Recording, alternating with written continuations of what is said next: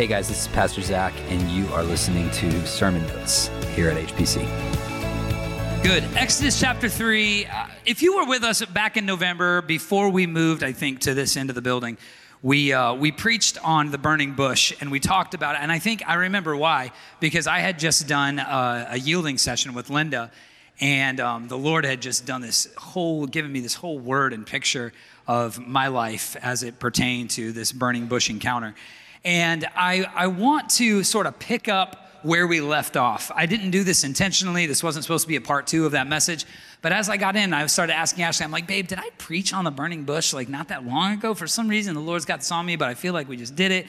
And then I'm getting burning bushes at me from like every angle over the last week and a half. So I'm like, all right, Lord, I get it. Like we're preaching on this, but I just want to be different. And so I flipped back in my notes, and sure enough, this is not the encounter. This is what happens right after that initial dialogue where there's a bush on fire, Moses is out there. And I think what we sort of lingered on in that message, if you were with me back then, was when God noticed that Moses turned aside to look. And we talked about how important it was that the Lord is just looking for someone who will stop and turn aside, who will veer off of the path that we were on. In fact, I'm reading a book by a local pastor right now that we may be bringing into some family discipleship stuff, an awesome woman of God that actually in the book, of course, as I'm reading it, she had written about this burning bush thing and how important it is that we're able to change trajectory based on that encounter. And so that's back in November, the middle of November sometime. If you want to go back and get part 1 to this, unintentionally part 1, you can do that. But today we're going to pick up on verse 10. And the title of the message today, because I always have titles, you've just been missing them every week. Just kidding. It's always just, Exodus 3. But I want it, if you're writing things down and you just want a title at the top of your notes, write, but us. But us. Okay? So in verse 10 of Exodus, if you're not familiar with the story, Moses had fled Egypt. He grew up in Egypt in Pharaoh's household. And as he becomes a man around the age of 40, he notices that the Egyptian slave drivers were harsh on his Hebrew brothers and sisters. And so he gets angry and retaliates when he sees them beating one, and he actually commits murder. And when he finds out that people saw it and that people are talking about it, he flees. He ends up in Midian, and he is there for 40 years. And during that time, he becomes a shepherd, and he gets married. And while he's out with his sheep around a mountain, he sees out of the corner of his eye a bush that's on fire, but it's not being consumed by the fire. The fire is there, but the bush is intact. Actually, that was one of our points, too, that he's the God who both consumes and sustains. That was actually a great message. You should probably go back and listen to it, honestly. Oh, phenomenal. Who preached that again? I can't remember. But anyway, it was the Lord.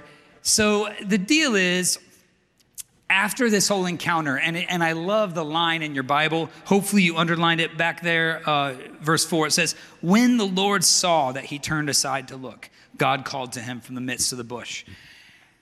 But jumping down, after he basically lays it all out for Moses, what he sees and what he doesn't. In fact, I'll just read it to you. Verse 7 says, the Lord said, I have surely seen the affliction of my people who are in Egypt, and have given heed to their cry because of their taskmasters, for I am aware of their sufferings. So I have come down to deliver them from the power of the Egyptians and to bring them up from the land to a good and spacious land, to a land flowing with milk and honey, to the place of the Canaanite and the Hittite and the Amorite and the Perizzite and the Hivite and the Jebusite.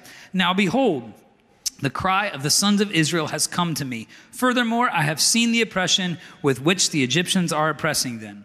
Verse 10, therefore come now, and I will send you to Pharaoh so that you may bring my people, the sons of Israel, out of Egypt. I love all those verses of God's observation, because as he's leading up to this line, come now, I want you to take note of all the references he makes to Moses. None. Moses' call had nothing to do with Moses at all. In fact, It's about everybody else. And as God comes through this, he gets down to the end of all his observations and he says to Moses, therefore come now and I will send you. Oh, there's where Moses is in the dialogue. And I will send you.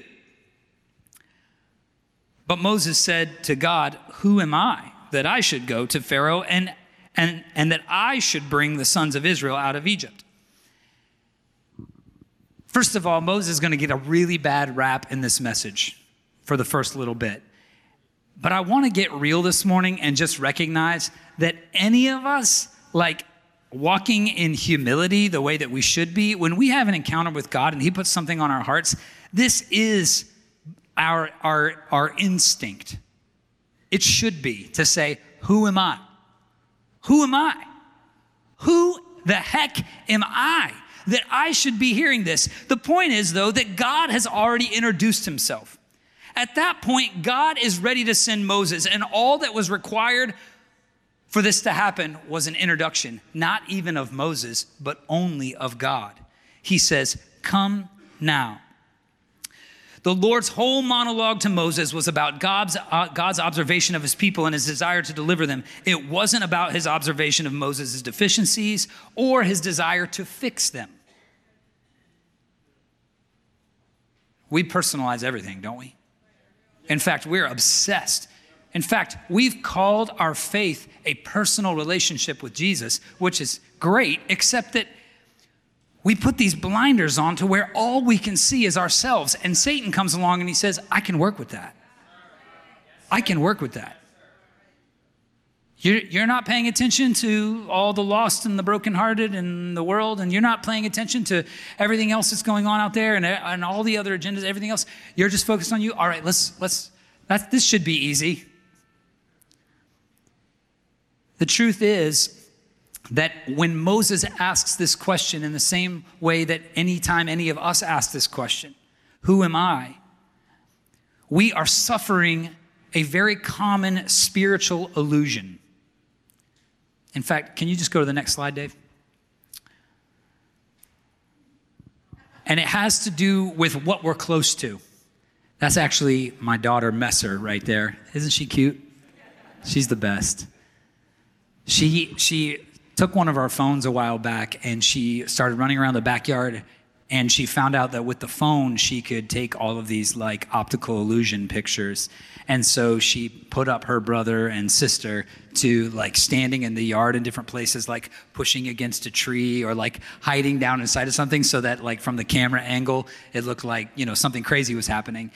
And what I want you to see in the background here that you can't see, even though that picture is pretty big, is that's actually between her tiny little thumb and index finger is Mount Washington. You can see it off the end of the dock where we stay in Maine. And that's right on the porch of our cabin. And she's holding between her thumb and finger Mount Washington, which at this point is an entire state away. In fact, on a hazy day, you can't see it at all. But it's right there. And so if you're writing things down, I want you to get this. Don't let a proximity to your weakness eclipse a projection of God's strength. Don't let proximity to your weakness eclipse projection of God's strength. How does that work? How is it that I can stand and with my thumb blot out the moon? How is it that I can, from one position, someone's head, not even like a Pennsylvania Dutch head, like a normal size head, how is it that one head can block out an entire billboard? It has everything to do with proximity. It has everything to do with what we're closer to.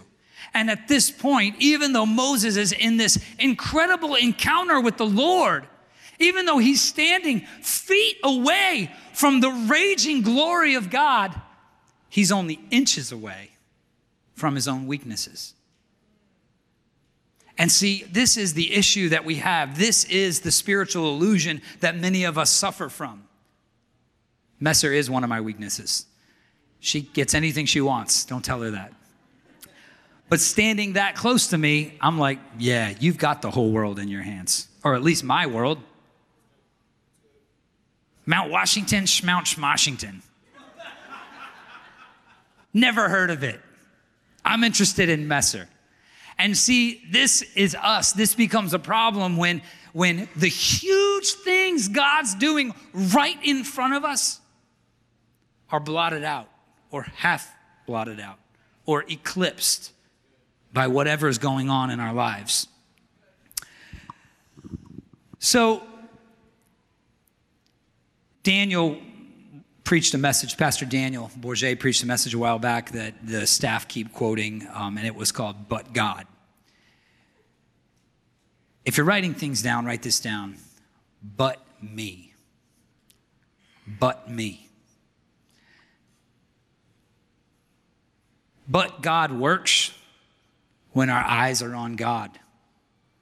Unfortunately, what I hear back from most believers, most people after they've had an encounter, is not a but God.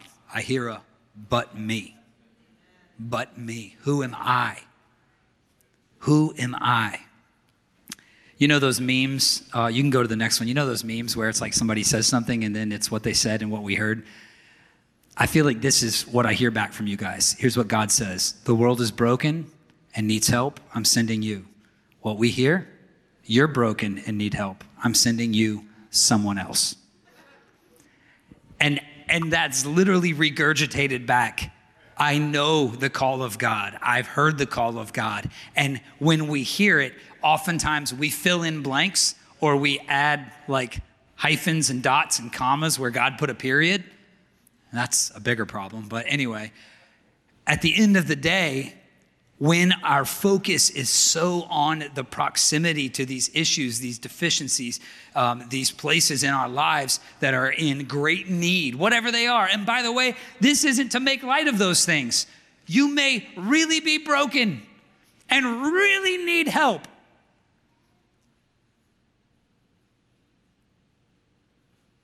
But notice God's observation when he calls you. Notice God's observation when he speaks to Moses. It had nothing to do with Moses at all. Amen? So I want to give a disclaimer real quick and say this, that I will never, ever, ever, ever, ever diminish prayer, okay? I will never diminish prayer because I know that it works. I've seen it. I've been here for every Tuesday night for the last 11 and a half years. Almost. I've missed a few. But I know what happens when God's people get together and pray. I know what happens, that the prayers of a righteous man availeth much. However, the Spirit of the Lord, you can go to that next slide, because again, I think that this is sometimes how we read this passage. We hear it preached on. But the Spirit of the Lord is not upon you, watch this, to pray for the brokenhearted and to beg and plead that the captives be set free. The Spirit of the Lord is upon me to bind up the brokenhearted and to set the captives free. And oftentimes our prayer comes out of not the but God observation, it comes out of the but me observation. And when I can't get past the proximity to all of my issues, my prayers start coming out weak. They start coming out affected and infected by whatever's on my flesh. My prayers no longer come from the limitless power of the Spirit within me. They start coming from the finite and the issues and the limitations of the flesh that is upon me. And I start praying prayers, hoping that God will do something. Go to the next slide, Dave. Sometimes we try sending prayers when God was trying to send us. Did you ever ask? I remember when Carrie O'Brien first asked Ashley and I about the board at BCA. And I think probably I have this habit of saying yes too quickly. I'm just like, yeah. And then I'm like, probably. Then I'm like, let me talk to my wife. And we joke about it for like years after, because Carrie's like, usually we'll ask people about joining the board and they'll be like, well, let me pray about it. Because that is the all-availing Christian stall, right? That is the stall. Let me pray about it. instead of let me walk in confidence, instead of let me be bold, not about my strengths and my skill set, but about who the Lord is in me. What if our prayers came from that place? Then, yeah, we might be binding up the brokenhearted and setting captives free through our intercession. But it wouldn't come out like, oh God, please. It would be like this: in the name of Jesus Christ, and by the blood that was shed on the cross of Calvary, by the King of Kings and the Lord of Lords, we command the bondage of oppression and addiction and depression to fall on the floor in Jesus' name. You have no power here. Those would be the prayers of people who know, who they are, but know who God is more. And the tables are turned. And now I'm standing on top of Mount Washington trying to see Messer sitting on the dock.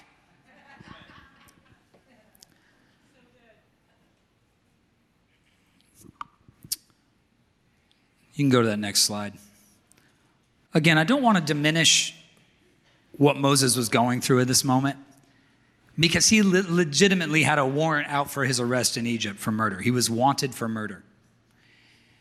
And I think sometimes, Caleb, you and I have had a lot of good conversations about this. I think sometimes, and I know this is so cliche, it's almost cliche. It's not quite cliche yet. It will be after this message. But if you're writing things down, don't let your past predict your present. Don't let your past predict your present. I want to talk about this because in Moses' case, Moses was living in Midian, literally on the run. He had gone into one of those underground places and had a new passport made with a new name, bleached his hair out. You know what I'm saying? People are like, are you even a Jew? And, he was on the run. He was doing the whole thing. He had the go bag with the different currencies in it and the whole thing, and a drop safety deposit box in Midian.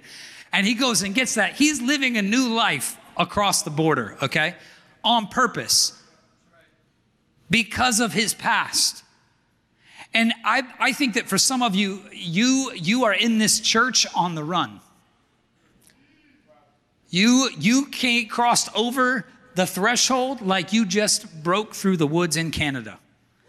I saw some of y'all. You come through the church and you're like looking behind you to make sure people didn't follow you from the last place. And then next week, here come some more people from that. And they're like, I remember you. Here's the deal. Satan is betting.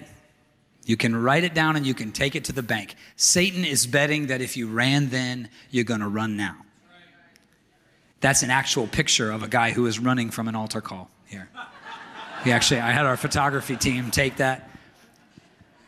We're so used to running, we show up in workout clothes, ready to run. We show up to the call of God, ready to run from it. We know we're supposed to be there to receive it, but like Jonah, we're already plotting out our getaway. Why? Because of our past. You don't run unless you've had an experience to run from. Most of us, when it comes to faith, many of us in this room, we've learned things the hard way. You stepped off the curb and you got hit by the bus. And now you look both ways. You touched the stove and you burned your hand. And now you don't even go in the kitchen. And when it comes to the things of God, saints, that's why I loved Pastor Kurt last week, kind of opening up that whole message. If you missed it, go back and listen to it. Opening up that whole message with an apology. A repentant heart for every way the church as a whole has wronged the people of God, the leadership, men and women of God who are responsible to shepherd and to care. There's been failures, there's been issues, and some of you come in having been hit by a bus, but I'm asking you, before you run, ask what you're running from. Because we're not going to get that far in the narrative, but what you find out on the next page is that God says to him, all the people who wanted you for murder, they're already dead. And I want you to know this morning, the things that have defined you by your past, the Lord has already gone ahead of you and wiped them all out.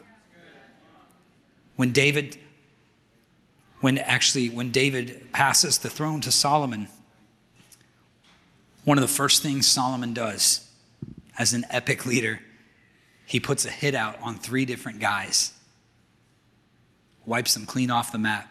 David had enough blood on his hands, and he had gotten to a place in his life where he was like, Lord, I'm going to let you deal with your enemies, and I'm just going to go back to my harp and worship you. But when Solomon takes the throne, he said, that, and that, you, and you, you're no longer welcome in this kingdom. In fact, we're just going to make sure of it. Take them out. And the military commanders go out, and they take those things out. Why? Because when the Lord is ready to bring you into a new season, he takes out the things that tie you to the last one. We have no place running unless it's to this altar. Unless it's to the feet of Jesus. You don't run from anything. Unless it's sexual temptation. I think the Bible says to flee from that too. Actually, maybe that was that picture. I can't remember now. Either way, you get the point. Don't let your past predict your present. If you are famous for running, if you're famous for church hopping, but there's something a little more sinister behind it, really you leave because of offense. Well, I got offended there, and then I got offended before that, and I got offended before that. Well, there's a pattern here. Satan's keeping you offended so that when you run, you're not running from offense. You're just running to the next one. What you're really running from is the call of God on your life, and offense is the very thing Satan's using to keep you from walking in it. Okay? Oh my God, I could probably just preach on that. I probably shouldn't though.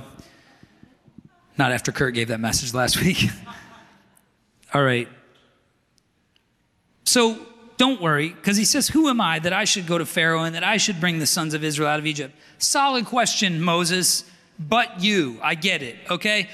Fortunately, the Lord comes back at him, and he says in verse 12, certainly I will be with you. Certainly I will be with you. I love this. You see, Moses being out there for so long, this was his first encounter with God.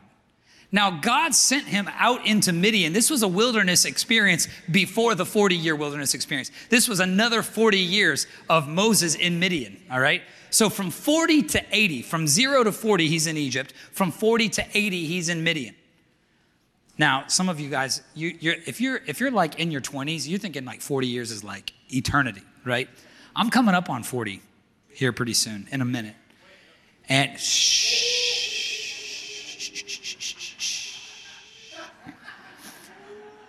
but 40 years to the Lord is 5 minutes. And it's all the time he had to prepare Moses. Go to that next slide, Dave, if you would. And I want you to get this because Moses was content to stay in Midian. Why? Because he had turned a season of preparation into an eternity of purpose. And I think that this is a huge issue. It's a pitfall. It's a pothole that we fall into as believers. You know where I've seen it the most? Bible school. Okay? Bible school. It's a season of 2-year, 3-year, 4-year, maybe for some of us in 5, 6, 7. Pastor Will, how many doctorates did you get in 8 years? Yeah, 3 doctorates degrees, or at least that much schooling. I didn't know Zion gave out doctorates degrees at that time, but what happens is we turn preparation into purpose. Preparation is not purpose. Preparation is for purpose. But what happens is we take on this thing of like, well, I'm a lifelong student. Well, that's good. You should always have a teachable spirit. But at some point, you have to graduate and go do the thing that you learned how to do. And so for some of us, I love this too. Oh, this will pack a punch maybe for 9 people in the room. The 6-month rule. The 6-month rule is a season of preparation. Okay?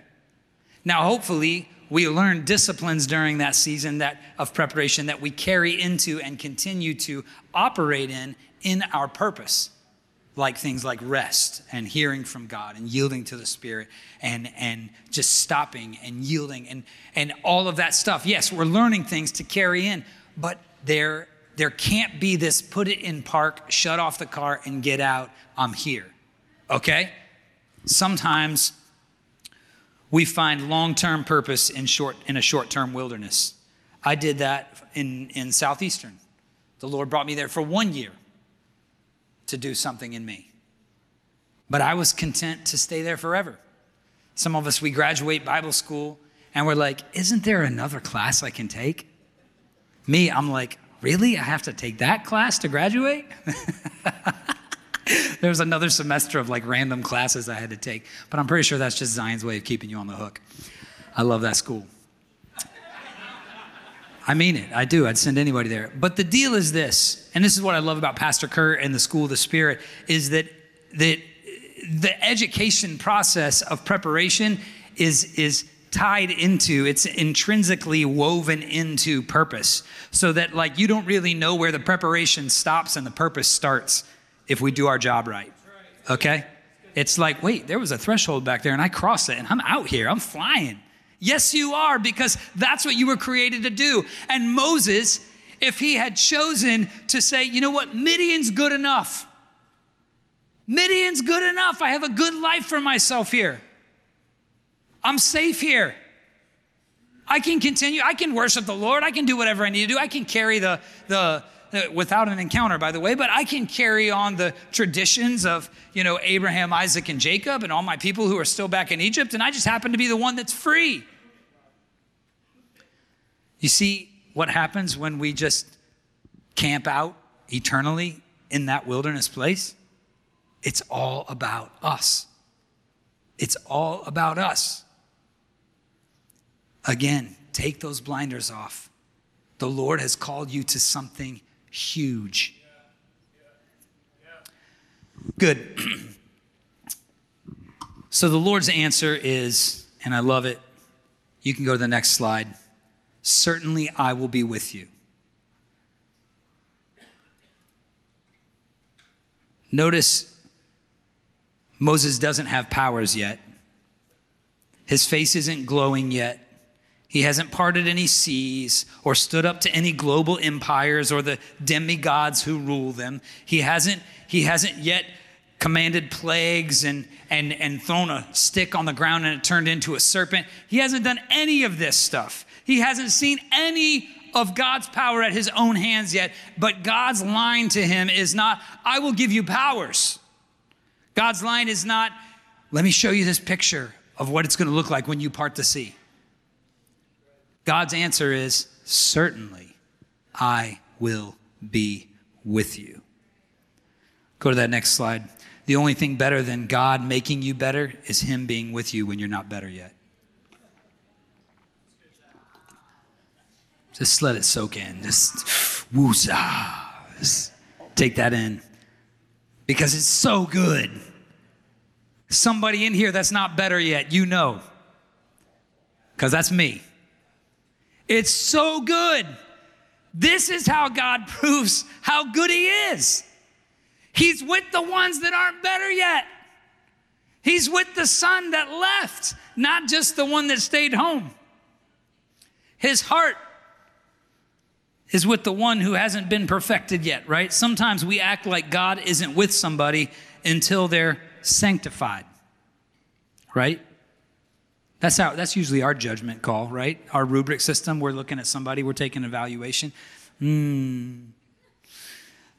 We act like God isn't with somebody until they're more sanctified, but here's the hard truth about that. You can't be sanctified until God's not only with you, but he has influence over your life. So what that means is that people still being sanctified are better off than the ones who don't think they have anything left to be changed. If you're really looking at who's better, it's the ones that are still being sanctified.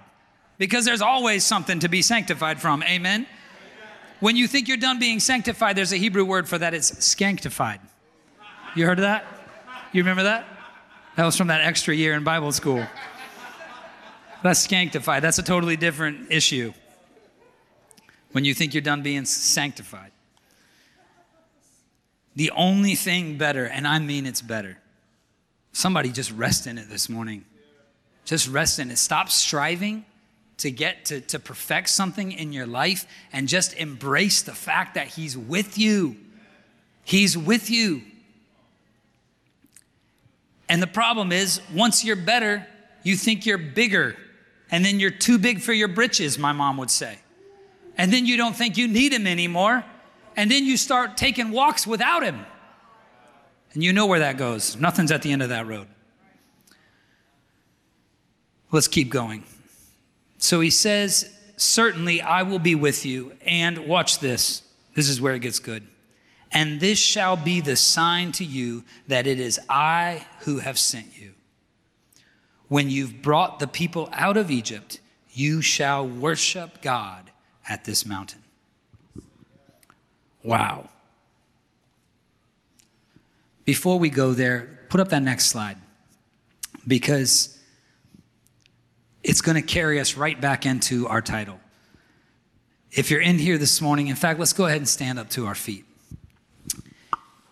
If you're in here this morning and you're too close to who you are, or I should say it this way, you're too close to who you aren't. And you have allowed the enemy or the world or whatever else, you have allowed whatever's going on in your life to diminish the work of the Lord and maximize the work of your flesh or the works of your past or the warrant that's out for your arrest or the whatever it is. That's what's defined you. Maybe you've had conversations with people that keep bringing this stuff up. This is your defense forever. The answer to who you aren't is who God is. The answer to who you aren't. That's why when God says, certainly I will be with you, he's not saying, no, Moses, you're actually better off than you think you are. He doesn't say that. Why? Because Moses wasn't better off than he thought he was. Moses was exactly who he thought he was. The thing that was about to change is God was with him. Certainly I will be with you. That's how this whole Pharaoh thing and people leaving Egypt, it's not because I'm going to make you better than you thought you were. Even the things that you do, you're only going to do them because I'm going to do something in you and you're going to do it through me.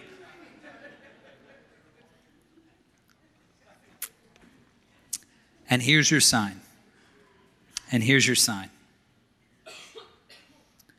After you bring the people out, you shall worship. Go to that next slide. The greatest revelation of God is not that we discover him. You see, for some of us, that burning bush moment, to us, that's everything. And then the fact when he starts speaking, now God's speaking. The greatest revelation of God is not that we discover him, that we digest his word, or even that we dialogue with him. It's that we are invited to express our devotion. Isn't it crazy that the sign God gives Moses? Everybody wants a sign. We all want a sign from God. Here's your sign, Moses. You're going to come back and worship me. I'm going to let you worship me. But it won't just be you. It'll be you and 6 million people that you were instrumental in setting free and delivering. The greatest revelation of God is that we get to respond to it. That we get to worship. Some of y'all come late because there's too much worship at this church.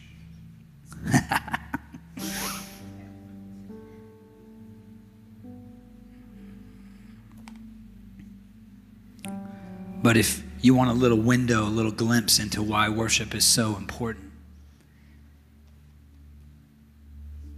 it's because, like Moses, the sign that it was God who found me who called me, who empowered me, who gave me a purpose and a destiny. That sign for me is worship. You see, that's why worshipers are more confident. That's why worshipers are harder to shake, because we keep coming back to the mountain where it all started. We go out and then we come back in. We go out, but we can't get enough. There's a hunger. There's a thirst that can't be quenched. There's a love for the Lord that's more important than the staff turning into the serpent on the ground. It's more important than the signs and the wonders and the miracles and the water turning to blood and the plagues and the waters parting and everything else. Everybody gets all hung up on the waters parting, but God doesn't say, the sign that I'm with you is that the waters are gonna part. That's the epic line, right? In all the songs, that's the one even Disney made a movie about. The waters are gonna part. Who cares? You get to worship me. That's your sign. That's your sign that we're in this together. And church, Satan would prefer to keep uninhibited worship stigmatized by an association with the weak or the weird or the wild. Now you know why this church looks the way it does. You remember David in his ephod. I'll become even more undignified than this. You can't stop me, Michael. You can't stop me. Not today, Satan. Be careful if you say that to your wife. But the reason why Satan would prefer to keep uninhibited worship stigmatized is because if critical numbers of believers begin obtaining the confidence and the boldness that comes from the revelation of God through our worship, let me tell you something, the tables of time and eternity would begin to shift in the favor of heaven. You get bold when you worship. You start to not care. You start to have this thought instead of, oh my God, I'm so embarrassed, I can't do that. You start to have this thought, and this one's entered my mind a couple of times. If I do that, it's gonna become a little more distracting. So Lord, I'm gonna do it in private because you're still worthy of it. Yeah.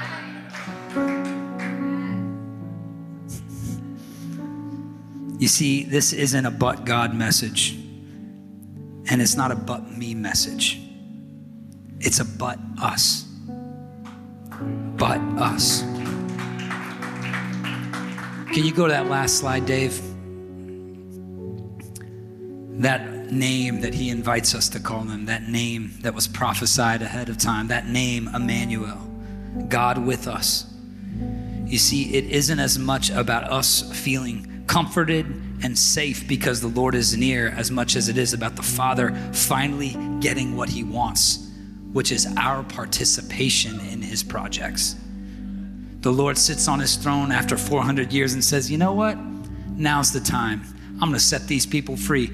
Do you think he needed a Moses? No! Do you think he didn't have to part the waters. He didn't have to do any of it. All of Egypt could have dropped dead one night and Israel just took everything and walked out. We could have skipped all of this. The Father wants in us a him and you. A him and you. And to you this morning, instead of the but me, quiet your heart and hear the Father say, with my strength and your surrender, with my truth and your trust, with my power and your patience, with my burning bush and your bare feet,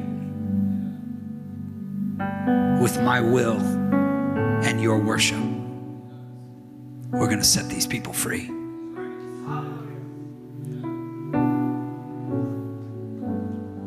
Father, we thank you for the call. Lord, not just the call to go out and do something mighty, but the call to come back full circle and get in your presence on this mountain and worship you. Lord, for some in this room, that mountain of worship is as far away as Mount Washington in that picture. And it feels so small, so microscopic, so telescopic. We're so far away that it's unfathomable to think that this sign could ever be. But Lord, I pray that this morning we would begin to change that proximity, that we would begin to distance ourselves from the acknowledgement and the awareness of everything in our lives that's not right yet, that's not better yet. And God, that we would cling to the cross that covers it all in righteousness. That we would grow closer to your glory. And that you would find in us hearts of worship.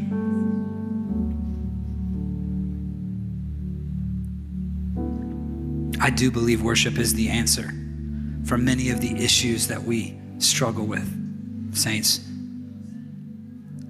We've got plenty of time in here, and so here's what I'm going to ask. We're going to spend a few minutes in worship. But if you're in this room and you have been bound up in who you aren't, you have struggled and stumbled over and fallen into, ensnared by the deficiencies. Moses is a real guy. He has a speech problem, and he comes back at God and says, I don't speak eloquently. What are you going to do about that? He's just a real guy. And there might be somebody in here and you'd say, man, if it wasn't for my communication issues, if it wasn't for my fear of, whatever, crowded rooms, if it wasn't for the people I murdered in my past when I was in Egypt, if it wasn't for whatever. But the Lord calls you anyway. If you're in this place this morning and that's you, I'm going to say to you, meet me down here. Meet me down here. We're going to worship together. We're going to worship together. This is the place God has to keep calling me back to. When somebody gets up in my grill, when somebody comes at me and it's like, hey, what about this? Remember who you were? Remember when you got your credentials revoked? Remember when you got kicked out of this? Remember when you got, remember when you weren't the guy picked for that? Remember when all your spiritual fathers said you were nothing more than a glorified piano player? That's my favorite. It's become a term of endearment to me now. You know why? Because the Lord likes that better. It's like David with his harp. You see, the man after God's own heart wasn't David the king. It wasn't David the giant slayer. It wasn't David the mighty warrior, the military campaign strategist. It wasn't David the one who built this or brought in that or all the crazy exploits he did for the kingdom. The man that had God's heart was David the worshiper. Yeah. Yes, sir. And the confidence and the boldness and the certainty of who he was, it didn't come from the throne or the crown or from standing over the fallen body of a giant. It came from his time spent in the presence of God.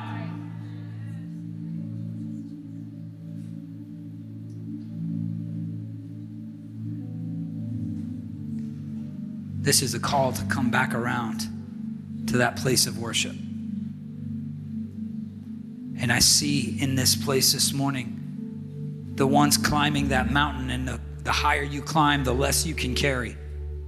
And that's a good thing.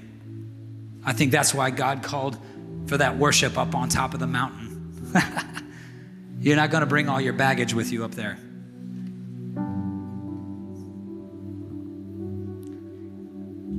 A couple days ago, me and my wife and my 4 kids, we climbed Bald Mountain in Maine.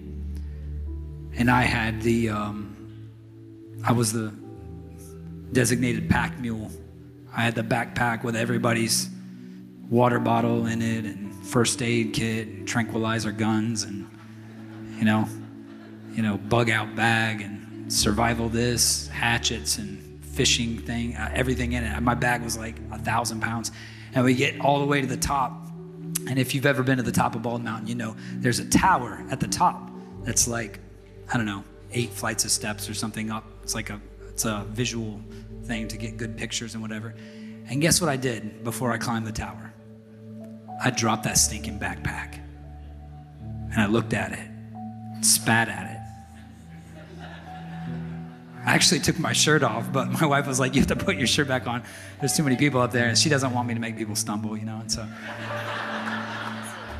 so I put my shirt back on, and I was trying to go up there like David, just strip down. But I put my shirt back on. We go up to the tippy top. Guys, this is a call to the tippy top. So whatever's on you that God didn't put on you, it doesn't make it past this point. Whatever's on you that God didn't put on you, whatever burden you're carrying, whatever name tag you've been wearing, whatever chain you're dragging behind you, whatever wanted poster you have rolled up in your back pocket because you keep pulling them off telephone poles hoping people won't notice it was you that did that thing. None of that stuff makes it up to the tippy top. It's just you and God. But us. But us. Father, I pray over my brothers and sisters in this room.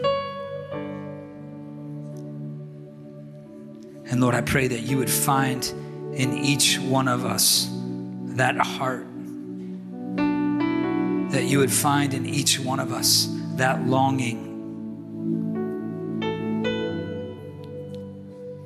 Lord, to move beyond the limitations of ourselves, the deficiencies and the issues, the things that are still broken and the things that aren't better yet. God, I pray that we would move beyond them and hear your heart. God, that your heart in that moment was not to make Moses perfect, and it's not to make us perfect either.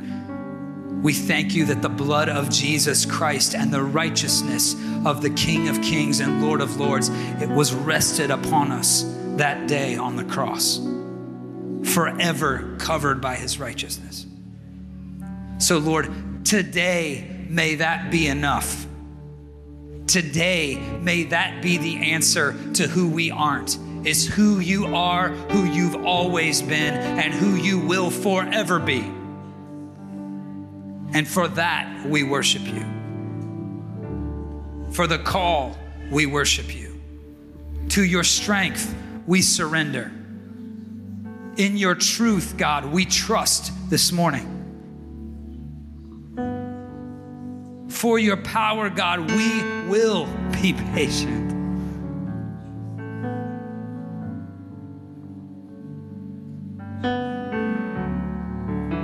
And before your will, God, we worship. We worship. This is Pastor Zac, and you've been listening to HPC Sermon Notes. Love you guys. God bless you, and have the best day of your life.